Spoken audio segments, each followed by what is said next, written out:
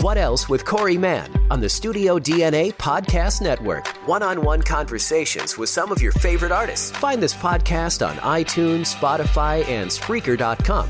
What Else with Corey Mann on the Studio DNA Podcast Network. Live from a bunker in the heart of the Ozarks, a podcast that's going to be podcasting whether we have the permits or not. It's Sif Pop.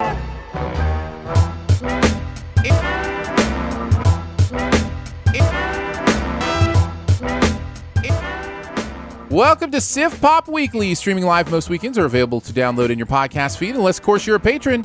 Patrons get perks! Patrons get those perks. It's nice.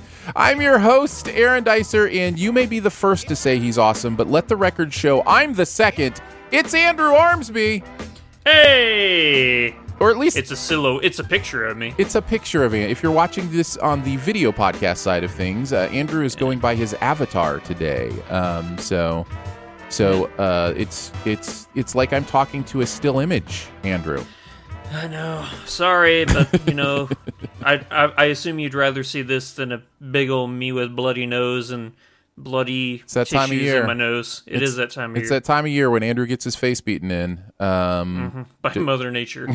Right, by Mother Nature. Let's be very, very she clear. does not pull her punches. No, she doesn't. I shall finish the intro. Each week we chat about movies, television, and whatever else from the pop culture universe is on our minds. Excited to do another Sif Pop today. And excited that you're joining us through various avenues. Some of you are listening. This is, the main way people listen to podcasts. Some of you are watching on YouTube. Either way, we love having you around. Jay Bourgeois, good to see you in the chat. The Biggest Nerd One says, Sir Dicer, how's it going? And the answer to that question is, it's going well. Things are going well. Lord Dicer. Lollipop Shoes says, whoop, here on time for the first time in weeks. Well, we're not. That's right. We were a little delayed by technical difficulties. And then Nathan Riley hanging out. Let's go Sif Pop and Striker Watch here as well, hanging out with us. So yeah, thanks for hanging out. We've got a nice group, even among the non-chatters too. So we're excited to talk the Trial of the Chicago 7, as well as Hubie Halloween. Two movies, both I'm sure same level of prestige. Going for all the same awards, probably at the Academy Awards. Very equal level movies that we're having conversations about tonight or this afternoon. So excited to get into that. Of course, we've got all the fun stuff that we usually do. We've got a best ever challenge after we review those. We're going to look at best ever courtroom dramas, and we've got some buried treasure that we're going to get to as well. And if you are a Sif Pop member at the Patreon, patreon.com/SifPop, you can check out our conversation in our members-only pre-show. We talked about our favorite scary and non-scary Halloween movies, or movies that are good for the season. And I shouldn't even say favorite. We just gave a couple recommendations of a non-scary and a scary movie that might be good this time of year. So you can check that out as well. So it's good to be together. I think we should just get right into it, Andrew. Let's talk a little bit about the Trial of the Chicago 7. We want to underscore again that we're coming to Chicago peacefully, but whether we're given permits or not, we're coming. We're going to Chicago to protest the Vietnam War. And there's no place to be right now but in it. We watched for a decade while these rebels without a job tell us how to prosecute a war. Well, they're going to spend their 30s in a federal facility, real time. People say, Abby, are you concerned about an overreaction from the cops? In 1969, 7 people were charged by the federal government with conspiracy and more arising from the protests at the 1968 Democratic National Convention in Chicago. This movie comes to us from the wit and wisdom of Mr. Aaron Sorkin, who is directing his second film that he is directing. I think Molly's Game was the first time he sat in the director's chair. And if you've listened to Sif Pop for any length of time, that both Andrew and I enjoy the Sorkin. We're a bit of Sorkinites. Yep. Know that going in. I personally have watched everything he's done except for the last few seasons of The West Wing, and that's only because I haven't gotten through them yet. I came very late to The West Wing. Well, technically, he left. That's the West true. Wing. That's true. It's a valid point. So maybe I have seen everything that Sorkin's has done. But yeah, Sports Night, Newsroom. What was the other? Studio 60. So I've seen all the TV shows, and then of course Social Network, and he's an incredible writer, and we love him. But what did we think about Netflix's latest foray into the award season? Andrew, did you like it, love it, dislike it, hate it, or it was just okay? I loved it. I really did. I love this one. Yeah, I'm excited to talk about all the reasons why, but we are both in the loved it category on this. I needed a second watch. I watched some last night again, because there are things about this movie that I kind of struck me as a little bit out of time, and it almost feels in some way like a late 90s, early 2000s movie in some ways. And I needed to kind of readjust my idea of, okay, am I still okay with this kind of stuff? Like, and when I say that, I just mean how it interacts with the emotion of the movie is very much, it's not ashamed of its emotion. It's not ashamed of bringing that like stuff right to the forefront. And I guess you wouldn't expect anything less from Sorkin anyway. But yeah, so I had to kind of ponder a lot of those different things. What did you think as you were watching this and kind of came away from it? Kind of what were some of your first thoughts? This is going to blow your mind, or it might not. It took till the end credits to remind me that this was actually a Sorkin project. Oh, because interesting. so much of it doesn't feel like Sorkin. And I'm not talking about, just the cliched walk and talks and stuff like that, because that's not in this at all. But the dialogue seemed, I don't want to say slowed, but there's a rhythm, I guess you could say, to a Sorkin dialogue to seem more natural, I guess, if that makes sense, because you can look at an Aaron Sorkin movie, like take The Social Network, for example. The way people talk in that movie, while as fascinating and exciting as it is, it's not the way people talk in real life, Right. This seemed more natural. The way that people would go back and forth talking to one another. You could definitely tell that the people who are speaking are incredibly intelligent. That's something that Sorkin always, is, a proprietor of. He always has smart people in, his projects. But it seemed like they were real, and maybe that's the fact that this is based off of, transcripts, that has something to do with it. But no, it did take a while for me till the credits, like, oh yeah, this was Sorkin, wasn't it? Like, I knew it going in, but as I was watching it, I just kind of forgot that, because, I don't know, there's something when you're watching an Aaron Sorkin movie, for me, like, it sticks with you the whole time, like, oh man, I love this quick, fast-paced, witty dialogue, But this was more natural, and I appreciated it. It was really good.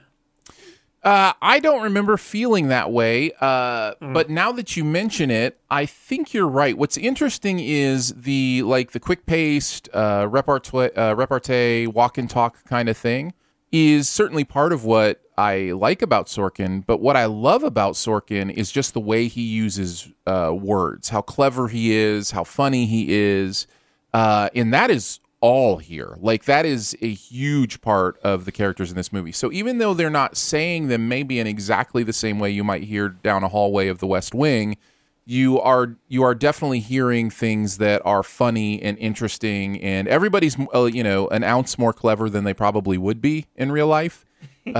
Which is fine. I love that. But I think maybe you're right. I think maybe the overall tone and pacing of how that stuff is delivered is different. But then again, I may just be thinking of The Social Network and Jesse Eisenberg.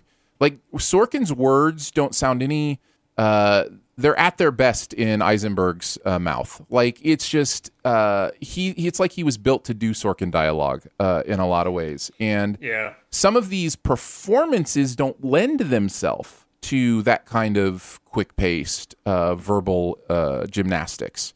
Thinking specifically of Mark Rylance's character, it just wouldn't feel right if that character was kind of what we're talking about, or even Abby Hoffman, even the Sacha Baron Cohen character. There's, and I'm saying characters. Obviously, these are real people that they're portraying. Sure, and also characters for that matter. Yeah. So it's one of those things where I think the best choice was made for the presentation of the movie, which I think is what you're saying. Yeah, and that's not me saying that I didn't like those performances because they weren't Sorkinized. I mean, there's some performances in this that blew me away, and some of them aren't even the ones that I was expecting to blow me away, too. I went into this thinking that Sacha Baron Cohen was going to, steal the movie. No. And he's great, don't get me wrong. I loved him. But honestly, there's 3 performances in this that I look at and I go, wow, you guys are good. And that's Yahya Abdul-Mateen II is just killing it. He's so good. The emotion that is just pouring out of this man. Yep. And then, as you mentioned, Mark Rylance is just, just chewing up scenery. But honestly, I think the best performance in this movie, that's got to go to Frank Langella. You hate Hoffman so much, and it takes a good actor to make me hate a character that much. Yeah, and by Hoffman, just so we're clear, so the jury doesn't misunderstand, we're talking about the Judge Hoffman, not Abby Hoffman, who is Sacha Baron Cohen's character. Yes. Yeah, you hate his ignorance, you hate his disdain, and you hate his prejudgmental character. Man, Frank Langella is good in this. Really is. If he's not as despisable as he is, I don't know if this movie, has the weight, because he is the representation. He's the face of the justice system, and what's wrong with the justice system. And it's like, yeah, what these guys are fighting against is real. It's right there in front of them. Yeah. Yeah, it's a great performance, as they are down the line. What's interesting is if you look at the reality of this trial, which, by the way, went on forever. So it was almost a year, didn't it? Yeah, it was really an interesting thing to think of, the project of whittling down this trial so it felt like a 2-hour movie, or 2.5, or whatever it was. But yeah, I guess if you look back at the facts, Judge Hoffman was actually worse than he's portrayed in this movie. Like, more senile, more judgmental, more racist. Like, there are examples down the line of, how he was, how they probably backed it off a little bit so that it didn't feel over the top. You know what I mean? Like, that the person themselves was apparently, again, this is from reading up on it afterwards, but apparently the judge themselves was so that way that they had to dial it back a little bit just so the movie didn't feel so, pedantic. So yeah, it's interesting to kind of consider that as well, and it is a great performance. I really don't think there's a bad performance here. Did you have, any of these performances that you were like, didn't enjoy? No, performances, no. I mean, Eddie Redmayne's good. So is Joseph Gordon-Levitt. But I think that there's a caliber of, greatness that is set by others that they don't live up to. Don't get me wrong. They're still good. Sure. Yeah. Yeah, I look right down the line and just love every performance here. There are some that stand out. I think we've mentioned them. Sacha Baron Cohen, Mark Rylance, Frank Langella, Yahya. But yeah, Eddie Redmayne, Joseph Gordon-Levitt, Jeremy Strong, Michael Keaton. I did really like Jeremy Strong in this. He's good.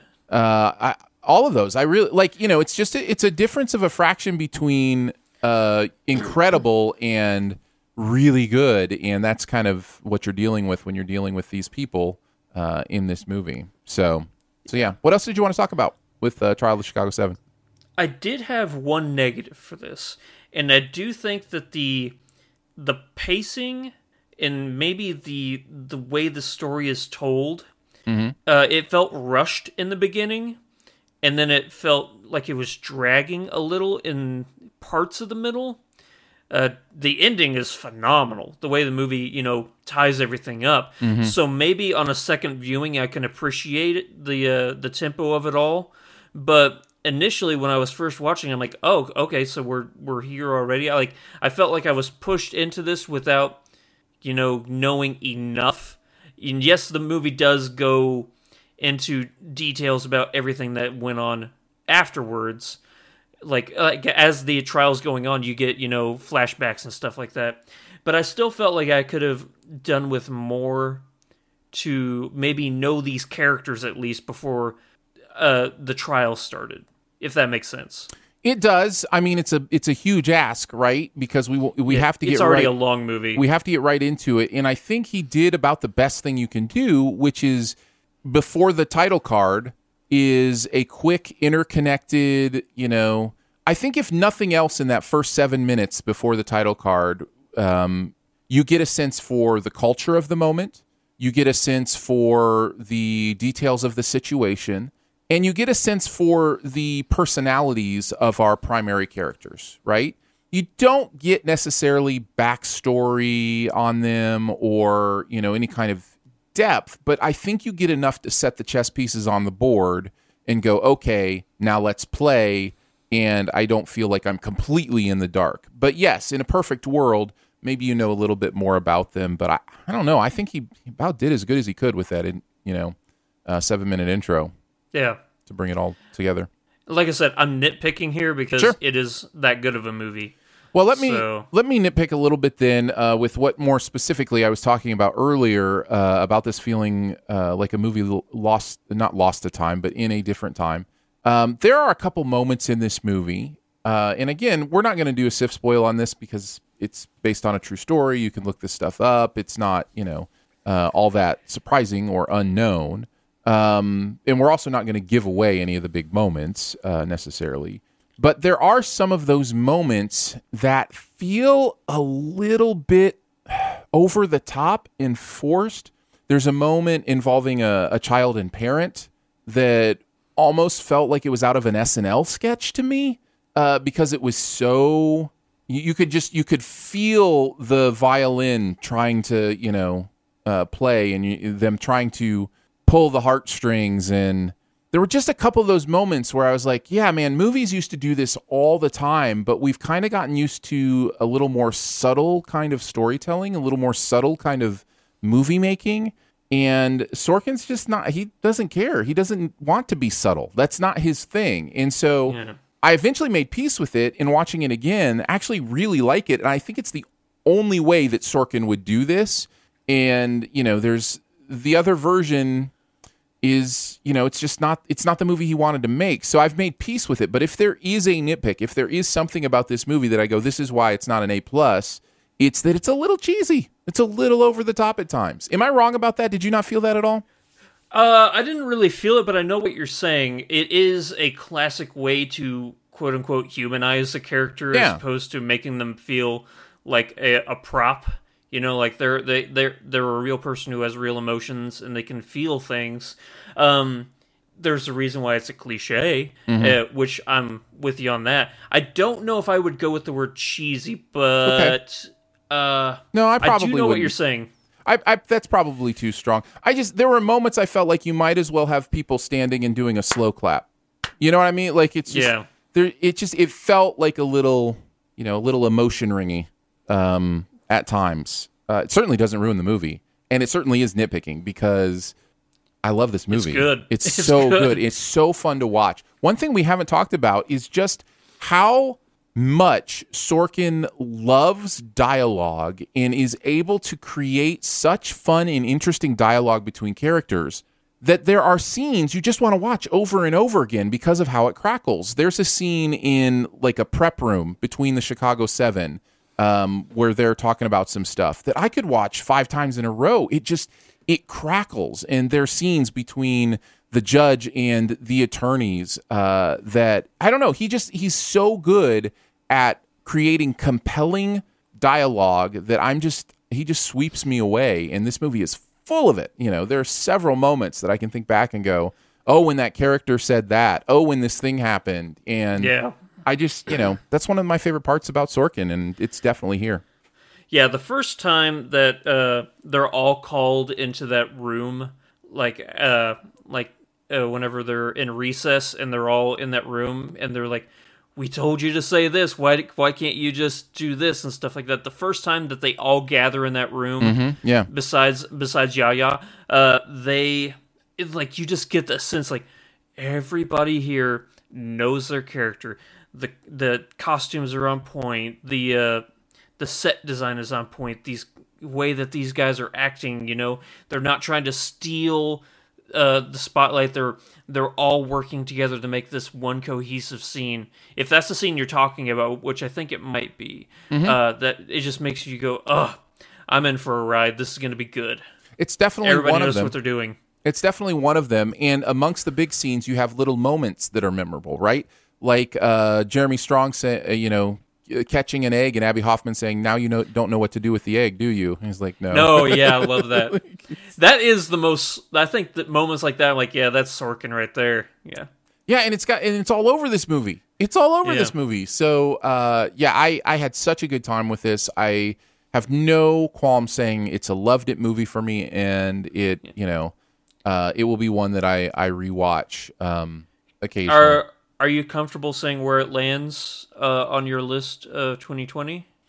I'm comfortable taking a guess. I have not done any of the actual legwork to look, but I'm guessing it's top 3 for sure. So yeah, for me, I think I have it at 4. I think is where I have it at. But yeah, right there with you.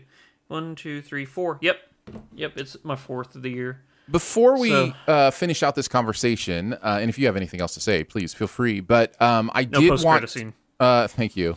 I did want to ask what you think is Netflix going to make some awards buzz with this? Do you think it's going to be? I mean, what a weird year. First of all, of course, but could this weird year be Netflix's time to actually take down the top prize, or who's gonna get nominated for acting?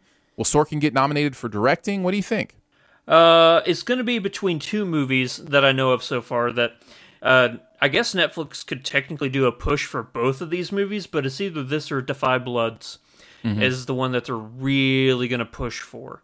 And oddly enough, I have them right next to each other. I have Defy Bloods at number 3 and Chicago 7 at number 4. Yeah. So, it's going to be an interesting year. I think that so far, I don't think that, even though I have 2 movies higher than these, obviously. I have Tenet and Palm Springs higher than this. It's just because Palm Springs hit me at the right moment, at the right time. I love that movie so much. Sure. I don't see that getting any awards buzz. Tenet, I don't see getting... It'll get the nominations. I don't see it getting the awards. Now, I think it is between Defy Bloods and Trial Chicago 7. Of course, we still got, 3 months left for more stuff to come out, but right now I think those 2 movies from Netflix are the front runners. I really do. Well, and Netflix has another one coming out in a couple weeks that is sure to be amongst the conversation as well, and that's Mank. Oh, yeah, that's the Jeff... Why can't I think of his name right now? Jeffrey... What's his name? Who's in that movie, Mank? I would have to look it up. It is a story of Citizen Kane. And I know it's I'm trying to Gary think. Oldman is who I'm trying to think. Yeah. Oh, okay. Yeah. Yeah, Gary Oldman. And it's a David Fincher movie. I didn't know that was actually a Netflix movie. Interesting. Yep. Yes, indeed it is. And in fact, they've got, and they're not done there. They've also got Rebecca coming out next week, I believe. So, it's man, they are going for it. And in a weird year like this, it'll be interesting to see kind of how that shakes down. And and we haven't even started to talk about Hubie Halloween yet, which of course is going to make a splash at the Oscars. No, that's true. We haven't even mentioned that. All right, we should do it.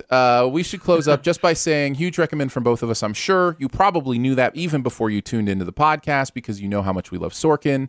But it is really good, and I think is better than Molly's Game. And I just hope he continues to get better. Yeah. So, yeah, in the chat, somebody else mentioned Hillbilly Elegy, which is coming out from Netflix too, which is another one to look out for. So, it's the year of the flicks of the net, and we will see how that all shakes down. But yeah, let's move into it. Let's talk a little bit about another Oscar contender, Hubie Halloween. Is he a good guy? Hubie Dubois is the nicest guy in this town. Here is some Happy Halloween word churches. You can pass it out to the kids. Thank you so much.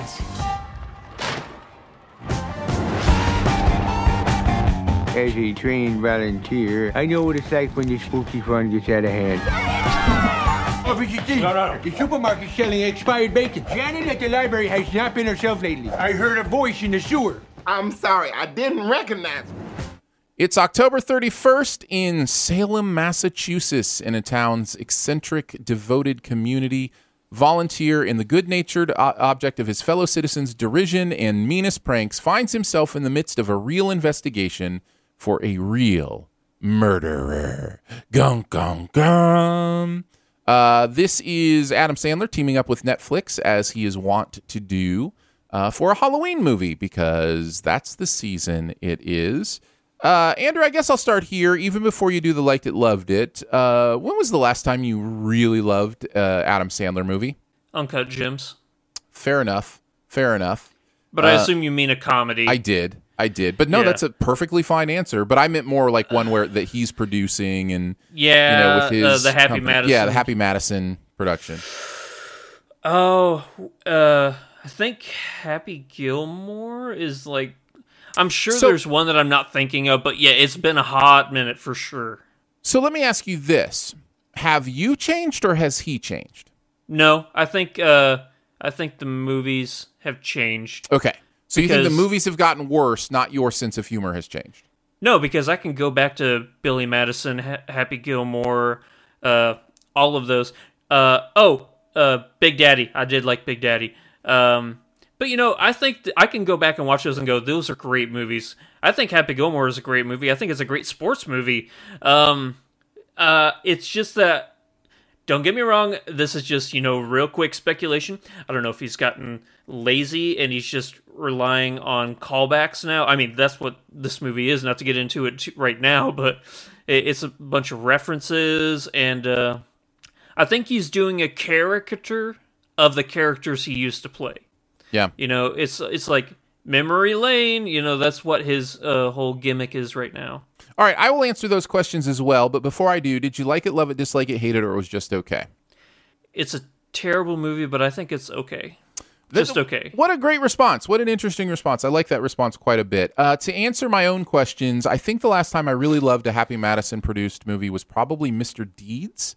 I did like Mr. Deeds. I forget that. See, I was thinking, there's one that I know I'm forgetting. I did like Mr. Deeds. Yeah, I did enjoy that. I did laugh at that. The second question I would answer differently than you. I think I've changed. I don't know that these movies are much different than the movies he was making then.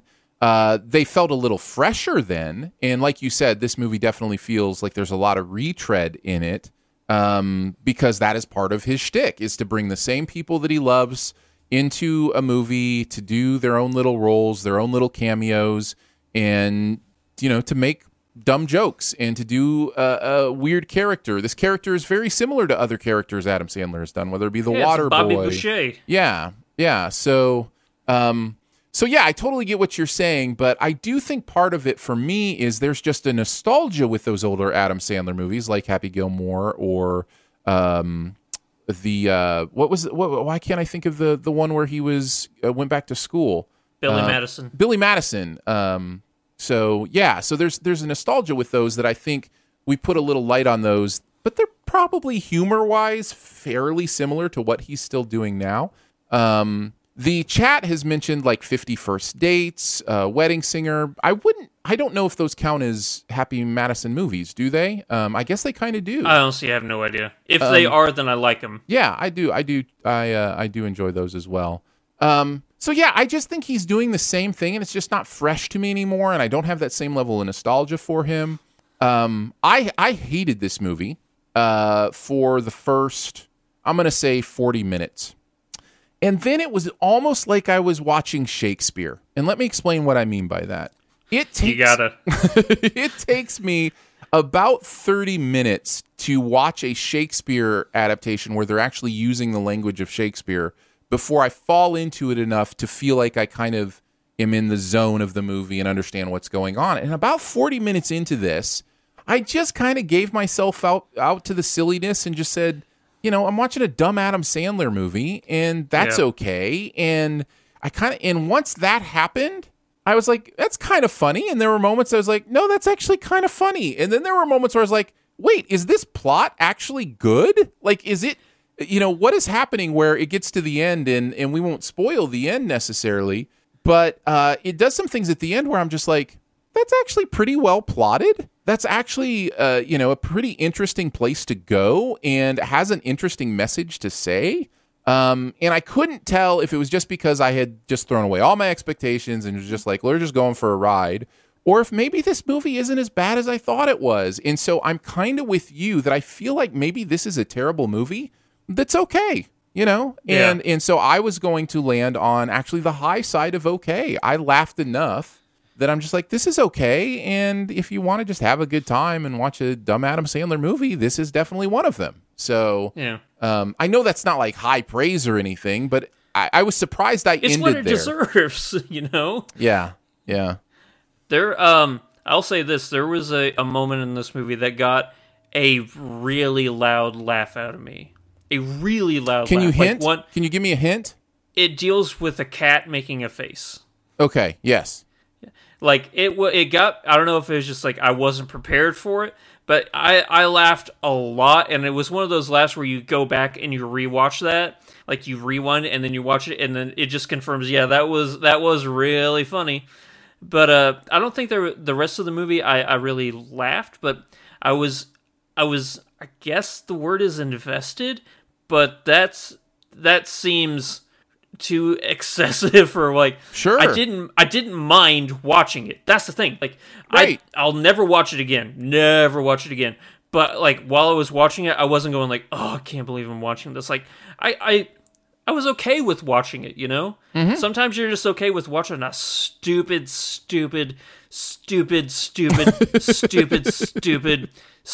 movie.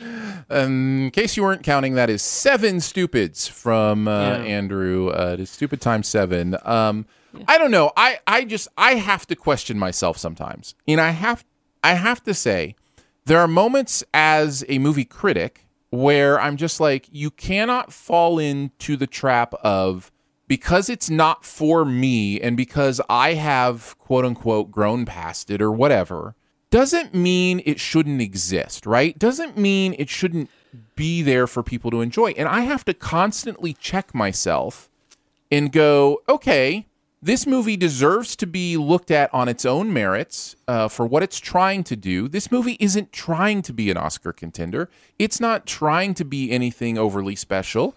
And yet it succeeds, on some of those levels. Not levels of Oscar contender, but on levels of humor and, what people might want out of it. And I am apt to, as many people are, I think, who love movies, to be dismissive and say, why does Netflix keep giving him money for these stupid movies? Well, you know what? I can tell you why. Because they are getting a lot of views on these movies. And there's no way they give him the money they gave him to produce movies for them if they didn't know the algorithm was showing that people love watching these movies. And that's okay. And those doesn't make those people any less of a movie connoisseur, any less of a movie lover. It just means they love different movies and are connoisseurs of different movies than I would be. And so I keep trying to remind myself of that with movies like this. I agree with you. I want to expand on that a little bit from how I feel. Yes, you as a film critic, you're not supposed to be pretentious and say just because this isn't an Oscar-worthy movie that it's not worth watching. Yeah. But at the same time, as a critic, you also have to, realize that you're not reviewing for the masses. You're giving an honest opinion of how you felt. And people have to find a critic that, they would align with most of the time so they would get a better sense of whether they would like a specific movie or not. So, yeah, you can say, it's not a movie for me, but you also have to say, it's a stupid movie. and you think it's a stupid movie, but it's okay that it's a stupid movie. Mm-hmm. You know, if that makes sense. It does. It does. I just know that I just try to be very careful to do two things. Number one, if I'm reviewing a movie here on Sif Pop or wherever, I want you to know two things. Number one, I want you to know what I thought of the movie. Number two, and I think more importantly, I want to give you the information you need to know what you will think of the movie, so you can, make a decision on whether you want to spend your time on it or money on it or whatever, right? So that's what I was trying to say. So there are two different things there, and I think this is one of those situations where I go, what did I think of the movie? I thought it was dumb. I thought it was stupid. I laughed occasionally. Not a great movie. What might you think of the movie? If you love Adam Sandler, you're going to love this movie. This is very much an Adam Sandler movie, and it is funny, and it is the kind of funny that he does. It is those cameos and those stupid jokes that I would call stupid jokes, but you may just call hilarious jokes. So I'm trying to make sure that I put myself in a place where I can do both things efficiently and do both things so that somebody who hears what we have to say knows, okay, this is maybe what I'll think about this movie. In fact, I think if you like Adam Sandler comedies, you're going to like this one more than a lot of the others. I think it's better than a lot of his recent stuff that I've checked out. Than his recent stuff, yes. Yeah. So, I think that's what we're saying. It hits all the notes of, a classic Adam Sandler movie. It has, his Bobby Boucher kind of character. It has the love interest with the VV name, Mm-hmm. I think it's Violet Valentine in this one. Mm-hmm. I think is what her name was. There's been like Veronica Vaughn and what have been some of the other names that I would not remember, but I know what you're saying, yeah. Yeah, they all have VV names. I'll say this though. When the movie starts, it starts off with a cameo with a character from another movie. That one made me really happy. Like right out of the gate, I'm like, okay, I'm really glad that I get to see this one.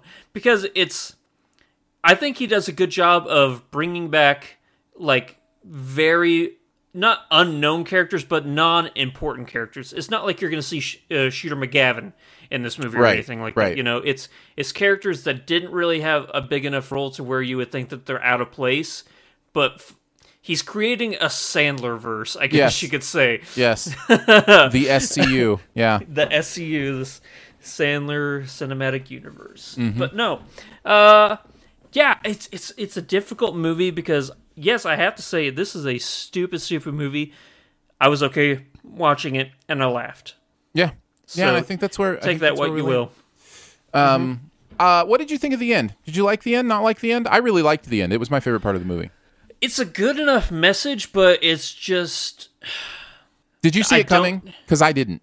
No, I did not see it coming. I didn't either. I don't... I thought that there were enough, like, what would you call, like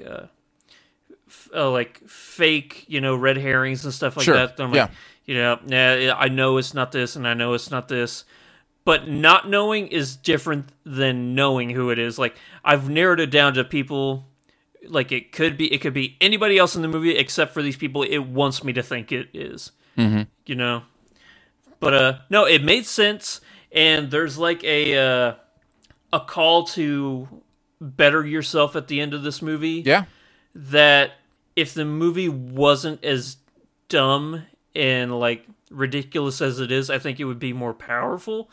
But I didn't mind it. I thought, hey, yeah, they're not wrong. It's a very good message to stand by, and we should all adhere to it. But it was just encompassed by this silly, silly film. Yeah, it sounds like maybe I liked it a little bit more than you did. I think you did. Especially considering the ending, because for me it was more than just the message. The ending to me, and I think I mentioned this earlier, I thought we got there in a really... well-executed way. I felt like the plot, by the end, worked really well. And so I was not expecting that. I was not expecting like a genuine, not murder mystery, which is another recent of his movies, which I don't think is as good as this, although kind of falls in the same category for me. But there's a mystery to it. There's a Halloween aspect to it. There's, almost a horror movie kind of winky aspect to it. And if you can combine that, or at least being somewhat efficient at that, with June Squibb wearing raunchy T-shirts type humor, like you're gonna have a blast. Like it's just gonna be your favorite thing ever. Like this, I can really see people enjoying this. I thought Julie Bowen was fun. She didn't have a ton to do, but she was fun. There is a joke with Shaquille O'Neal that I think doesn't work at all. It was the one part of the movie where I was just like, nope, that doesn't work. No, it's super stupid. Yeah. It's like they had that character lined up, and they're like, how can we get Shaquille O'Neal in this movie? I guess make him that character, and then just make him the joke that it's him. Yeah, it was really bad. I thought Tim Meadows and Maya Rudolph were great together. I liked their stuff. I thought they were funny. I thought Kevin James was fine and funny. The Steve Buscemi, Rob Schneider stuff was, fine. Like, it's just, and Keenan's always great. I love seeing Keenan and stuff. I'm not sure what Ray Liotta was doing in this movie. I guess he was just there. Right? Or Michael Chiklis, kind of the same thing, but I didn't mind Chiklis as much as Liotta. Liotta just seemed like he was really forcing that character. They're all forcing that character, but they're all forcing a character that they have perfected over the years. Well, and I think he's just not. And that's kind of the theme, right? Is Sandler makes movies to have fun, and he's giving his actor friends a place just to go be stupid and have fun. He's giving them a place to all, go to Hawaii and make a movie together, and you know what I mean? Like, he's just like, you get the sense that he has taken his success for whatever that is and his ability to get things greenlit and make movies, and he's just said, I'm going to have fun with this, and I'm going to make money with this, and man, I can't fault him for that, right? Like, he's kind of envious, right? Yeah, it's very interesting. Sandler is one of those people that, if nothing else, I feel like he is very confident in just being who he wants to be and doing what he wants to do, and not feeling like he has to prove anything. And then when he does step out of his quote unquote comfort zone, which I don't know necessarily what his comfort zone is, but when he does do something like Uncut Gems, then it's special, right? Like, then it's, then it's different. And then there are all the people like, why doesn't he always do this? And it's like, because that's not what he wants to always do, and that's okay. And so, I find myself really defending him a lot, even though I don't particularly like the movies he's making overall. So, I don't know. It's an interesting topic for me to think about Sandler. Yep. I don't know. Again, I guess for recommendation, just take what we've said, and and if you're going to think it's too stupid to enjoy, or if you're going to be able to have a good time with it, and it's right on Netflix for you. Either way. So, yep. All right. Before we move on to the best ever challenge, just want to take some time to thank our amazing Sif Pop members at Patreon. As mentioned, we did a Halloween edition of the members only pre-show where we talked about Halloween movies. We each did a scary and a non-scary movie that would fit with the season that we would recommend. If you want to hear that, all our Sif Pop members get those every single week in your own bonus podcast feed. So you'll just have your own dedicated podcast with all the bonus stuff in it as well. And support starts at $3 a month. You can check out all the details at the Patreon, patreon.com/SiftPop to check that out. And thank you for those who already support and are already members. We really appreciate you. All right, let's move on to the best ever challenge for this week. In honor of the trial of the Chicago 7, we, as well as the website, sifpop.com, are doing best ever courtroom dramas. This is a fairly decent sized category. There's certainly a lot that I like that I won't have mentioned here. So if you have any and you're watching live and you want to make sure your best ever courtroom drama gets mentioned, go ahead and throw it in the chat, and we'll take some of your choices once we kind of do our 5 through number 1. Andrew, why don't you kick us off? What's your number 5 best ever courtroom drama? I want to say beforehand, as I was making this list, I realized that there are so many courtroom dramas that people would consider in their top 5 that I just haven't seen. And I know that either you or the chat is going to mention them. If it's not in my top 5, it's because I haven't seen it. I just want to make sure people know that. That's right. But I am going to start off my list with number 5 with a good old Gene Hackman, Dustin Hoffman, John Cusack, and Rachel Weisz film, and that is Runaway Jury. Ooh. Little Crichton. No. Yeah. No, not Michael. No, this is John Grisham. Grisham. I always get those two mixed up because they were the two that I always, like, when I was growing up, was like, oh, when's the new Grisham book coming? When's the new Crichton book coming? But yes, John Grisham. No. This is it's not like stellar, like, blow your mind movie. It's a fun movie, though. I think it's really good. There's scenes where Gene Hackman and Dustin Hoffman are just, like, going at one another, and it's magic seeing two titans of, cinema go back and forth and shout the words colored bubbles at one another. Colored bubbles! Bubbles! My bubbles. Sorry, that's a different movie. My bubbles. What's your number 5? My number 5 is one you might not think is a courtroom drama, but I think it's fair to classify it as such. And it's kind of a horror courtroom drama. And that would be The Exorcism of Emily Rose. And I think one of the reasons... Yeah. I would. One of the reasons I really like this movie, when I don't generally like horror movies, is because of the courtroom stuff and because of, the putting it kind of in the real world in that way. And it's a movie that makes you think. It's a movie that might scare you. I think it's certainly one, worth mentioning this time of year. But yeah, I really dig the Emercism of Exley Rose. I really dig it. So yeah, one I would definitely encourage you to check out.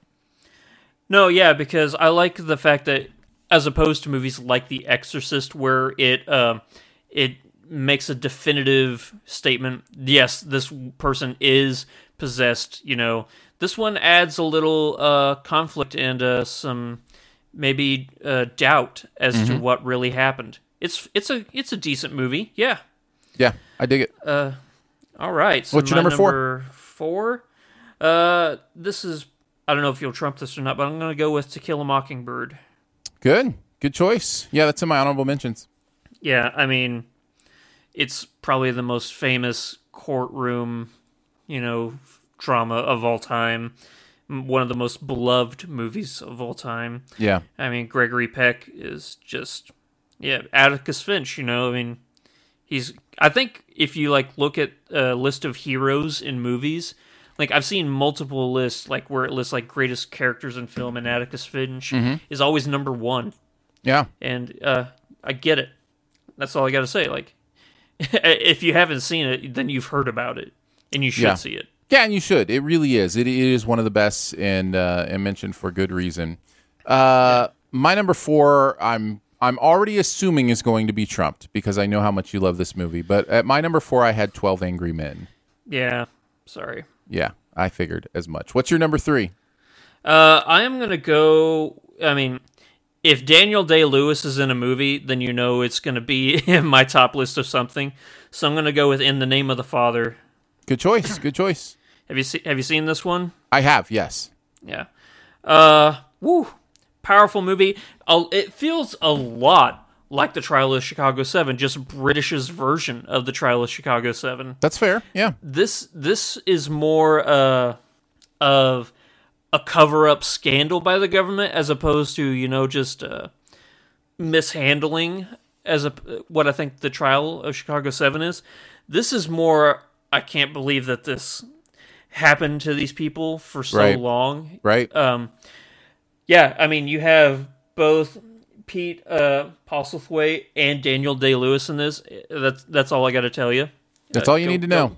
That's all you need to. Oh, and Emma Thompson. Yeah, those 3. Why haven't you seen this? That's right. That's right. Yep. Nope. Good Your stuff. Your number 3? My number 3 is A Few Good Men. I have it at number 2. We can go ahead and talk about it. Well, we would anyway, because then you would trump it, and we'd go to your number 2, and you would talk about it. So yeah, let's talk about A Few Good Men, if you can handle the truth. I can't handle that truth, but you know what, Aaron, you need me on that wall. I need you on this review. I watched this yesterday. Oh, did you? Yeah, and just to make sure that I wanted to make sure it was right on my list, right where I wanted it to be. Mm-hmm. It's shocking how a movie can get better every single time you watch it. Yeah. No matter how many times you watch it, you find something else that you're like, wow, that is great. And this time for me, it was how good Demi Moore is in this movie. Nice. Like, I always, like, Tom Cruise is great, you know, Jack Nicholson's great, Kevin Bacon, they're all great, even Kevin Pollak is great, but this one, I was like, why have I never appreciated the work that Demi Moore is doing in this movie?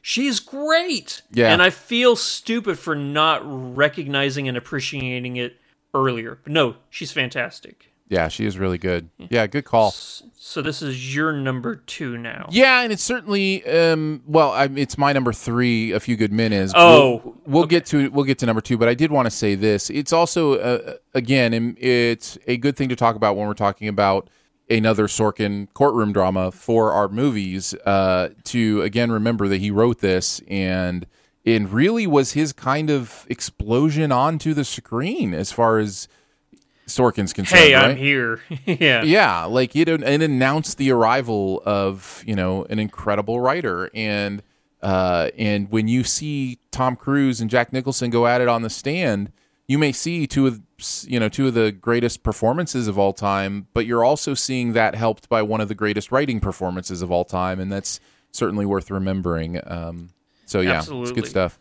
Yeah, we can go to my number 2. I have Liar Liar at number 2. I love this movie. I know you do.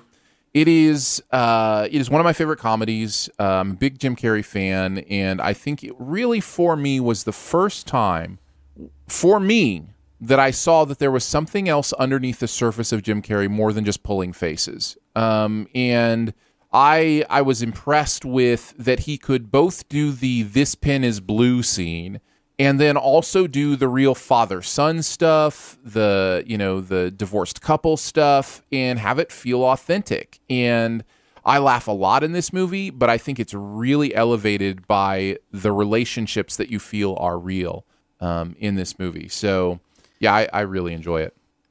Oh, yeah. I mean, it's the best thing in the world whenever Jim Carrey does the claw, but whenever Carrie Elwes does it, it's just not the same. It's just not the same. It's not just not the same. Number 1. Yeah. So this is obviously where I have 12 Angry Men. Yeah, talk about it. It's one of the greatest movies of all time. Henry Fonda. I'm not going to list off this whole cast, but no, it's a fascinating look at people's biases, people's assumptions, and I think it's a good, and I don't think that people appreciate it enough for what it's trying to do, and that is shine a light on how faulty and scary our justice system can be as far as jury pools go. Sure, you don't know what you're inviting in to, you're inviting in ignorance, you're inviting in prejudice, you're inviting in so many things that can... Humanness. You're inviting humans. Yeah, exactly. And it just takes one guy, hopefully. All it takes is one guy to shine truth on otherwise prejudice and, save a life. So, no, I think it's... And it's also one of the...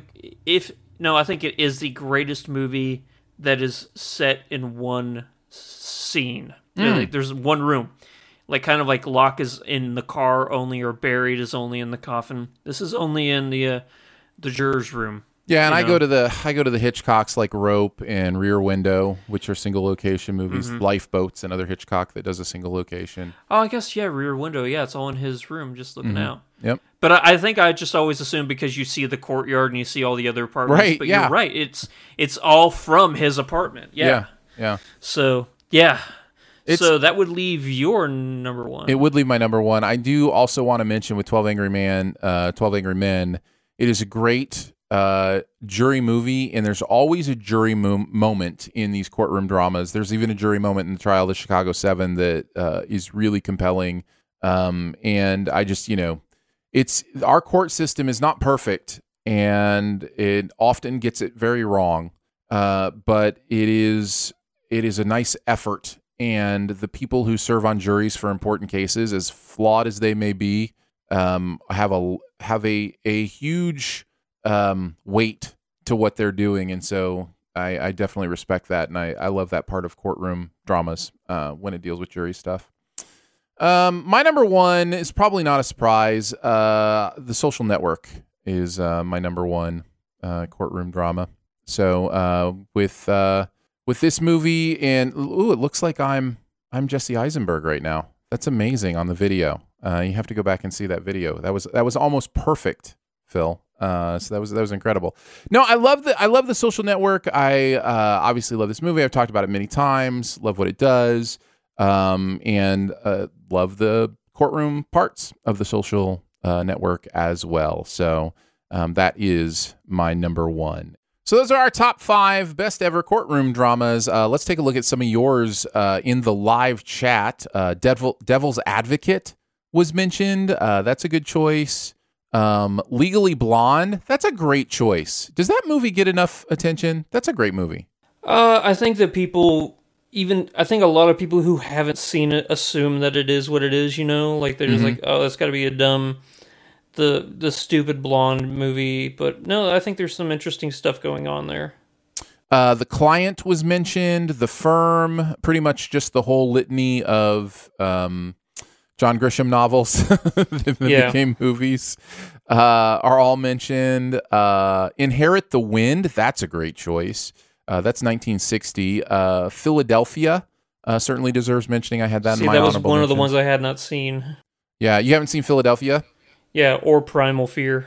Oh, okay. Yeah, Primal Fear was mentioned as well. That's another one. You'd love Primal Fear, I think. I know I would. Yeah, I think there's too much going on in that movie that I'm like, oh, I gotta love that one. Yeah, I think you would really enjoy that one. I need to watch that one again.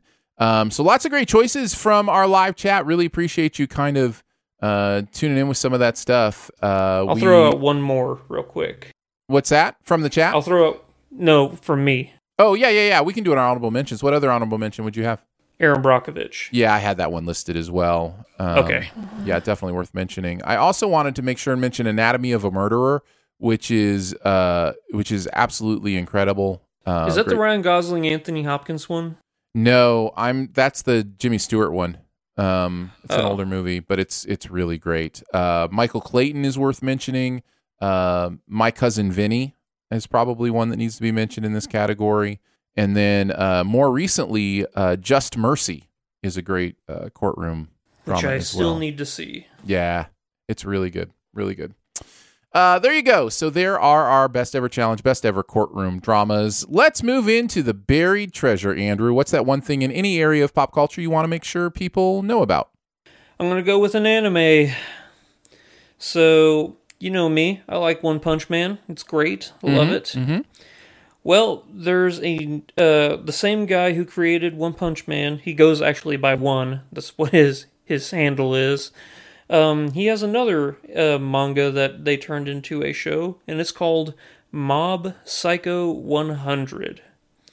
It is about a world where telepaths and telekinesis is real. It's very, very rare, and in most cases it is minor. Kind of like in, do you remember Looper? How, like, most people could barely, like, lift the quarter or stuff like that, Like, it was a thing that people were starting to come with. Well, it's kind of the same in this world, but psych, or what I guess you would say, telekinesis and telepathy, like reading minds and stuff, that's kind of prevalent. But then, of course, comes this one guy who is insanely powerful, and he finds out that by unleashing his full potential, the world that he thought he was kind of ruling is a lot bigger and more terrifying than he imagined.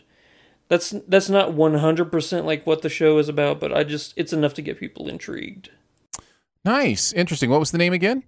Mob Psycho 100. His name is Mob is an M-O-B, that's his name, or his nickname. And then Psycho, and then 100. The 100, what that's about is, like, he, like, keeps all of his emotions inside and stuff. Like, if he ever gets angry or something, he doesn't really let those emotions out. Mm-hmm. He just builds them up, but if that level of emotion ever reaches 100, he physically can't contain it, and this, whatever that last emotion that he was feeling is, explodes out of him in a telepathic, telekinetic way. So, like, if the last emotion he ever felt was rage, then just, like, destruction would, like, unleash everywhere. But if it was, like, empathy or love or something, then it would be like a healing, wave that went everywhere. So, interesting. Yeah, it's really funny too. That's one thing I gotta mention, since it is, a lot like One Punch Man. I gotta be honest, I do think One Punch Man is miles better than this, as far as like rewatchability and like loving the characters. But this is really good. It is really good. Nice. That is again Mob Psycho. What was the last part? Mob Psycho 100. Mob Psycho 100, if you want to check it out. I finally got around to watching Ted Lasso on Apple TV Plus, and this show is excellent. I'd heard enough people saying how much they enjoyed it that I thought I'd give it a chance, and fired it up, and it is just so funny, so warm. There's a warmth to this show that I really like. It's kind of one of those shows that it's just like, oh, this feels like a really good show to watch right now. With everything going on in the world, like I want to lose myself in this show. If you don't know anything about it, Ted Lasso stars Jason Sudeikis as an American going to coach a Premier League football team in England. And it's actually based off a commercial. I forget who the commercial was for. No, it was a College Humor skit, I think. Like 7 years ago. It was 7 years ago is when that skit came out. Yeah. So anyhow, it's pretty great, pretty fun. Have you watched any of it, Andrew? I've only seen the skits on College, it wasn't College Humor, it was Funny or Die. That's where it was. It was Funny or Die. So yeah, so it's one of those things where I had finally heard enough about it that I went and watched it, and I was so happy I did, and I would encourage you to do the same.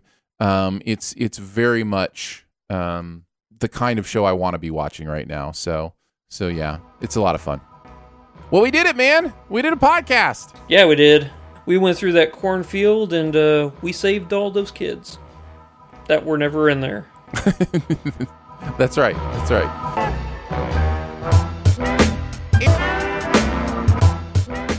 Thanks so much for joining us today for Sif Pop. It is part of the Studio DNA Podcast Network. You can find out more about other shows on the network by going to studiodna.media or by searching Studio DNA in your podcast player. Huge thanks to Andrew for hanging out again today.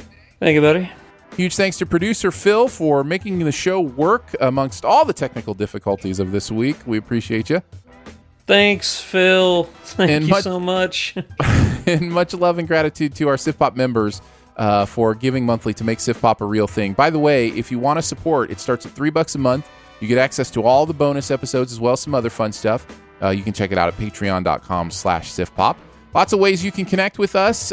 You can leave a comment, rate, or review at Apple Podcasts or wherever you listen. You can also email us, feedback@sifpop.com. And finally, if you're having a good time, your movie-loving friends will probably like it too. So make sure you let them know about it and that listening is much easier than dodging televisions while riding a bike. We will be back next week. We may have like a plethora of things to choose from. I know the Anne Hathaway Witches movie is coming out, I think, on Amazon Prime. You've got, I think Rebecca's either next week or the week after, so I know that's coming out soon. And then there was another big one that somebody decided to release on a streaming service, but it's slipping my brain right now. But we'll let you know. We might have to put a poll on Twitter and see what people want to hear about. We might. I think a lot of the studios are like, we got to get these movies out. So, and then, of course, Netflix is just doing the Netflix thing. So whatever it is, we'll see you next week. Bye.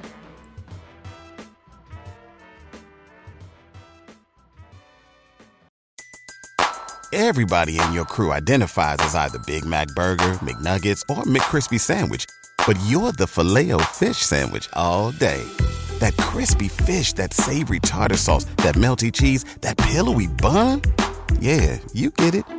Every time. And if you love the Filet-O-Fish, right now you can catch two of the classics you love for just $6. Limited time only. Price and participation may vary. Cannot be combined with any other offer. Single item at regular price. Ba-da-ba-ba-ba.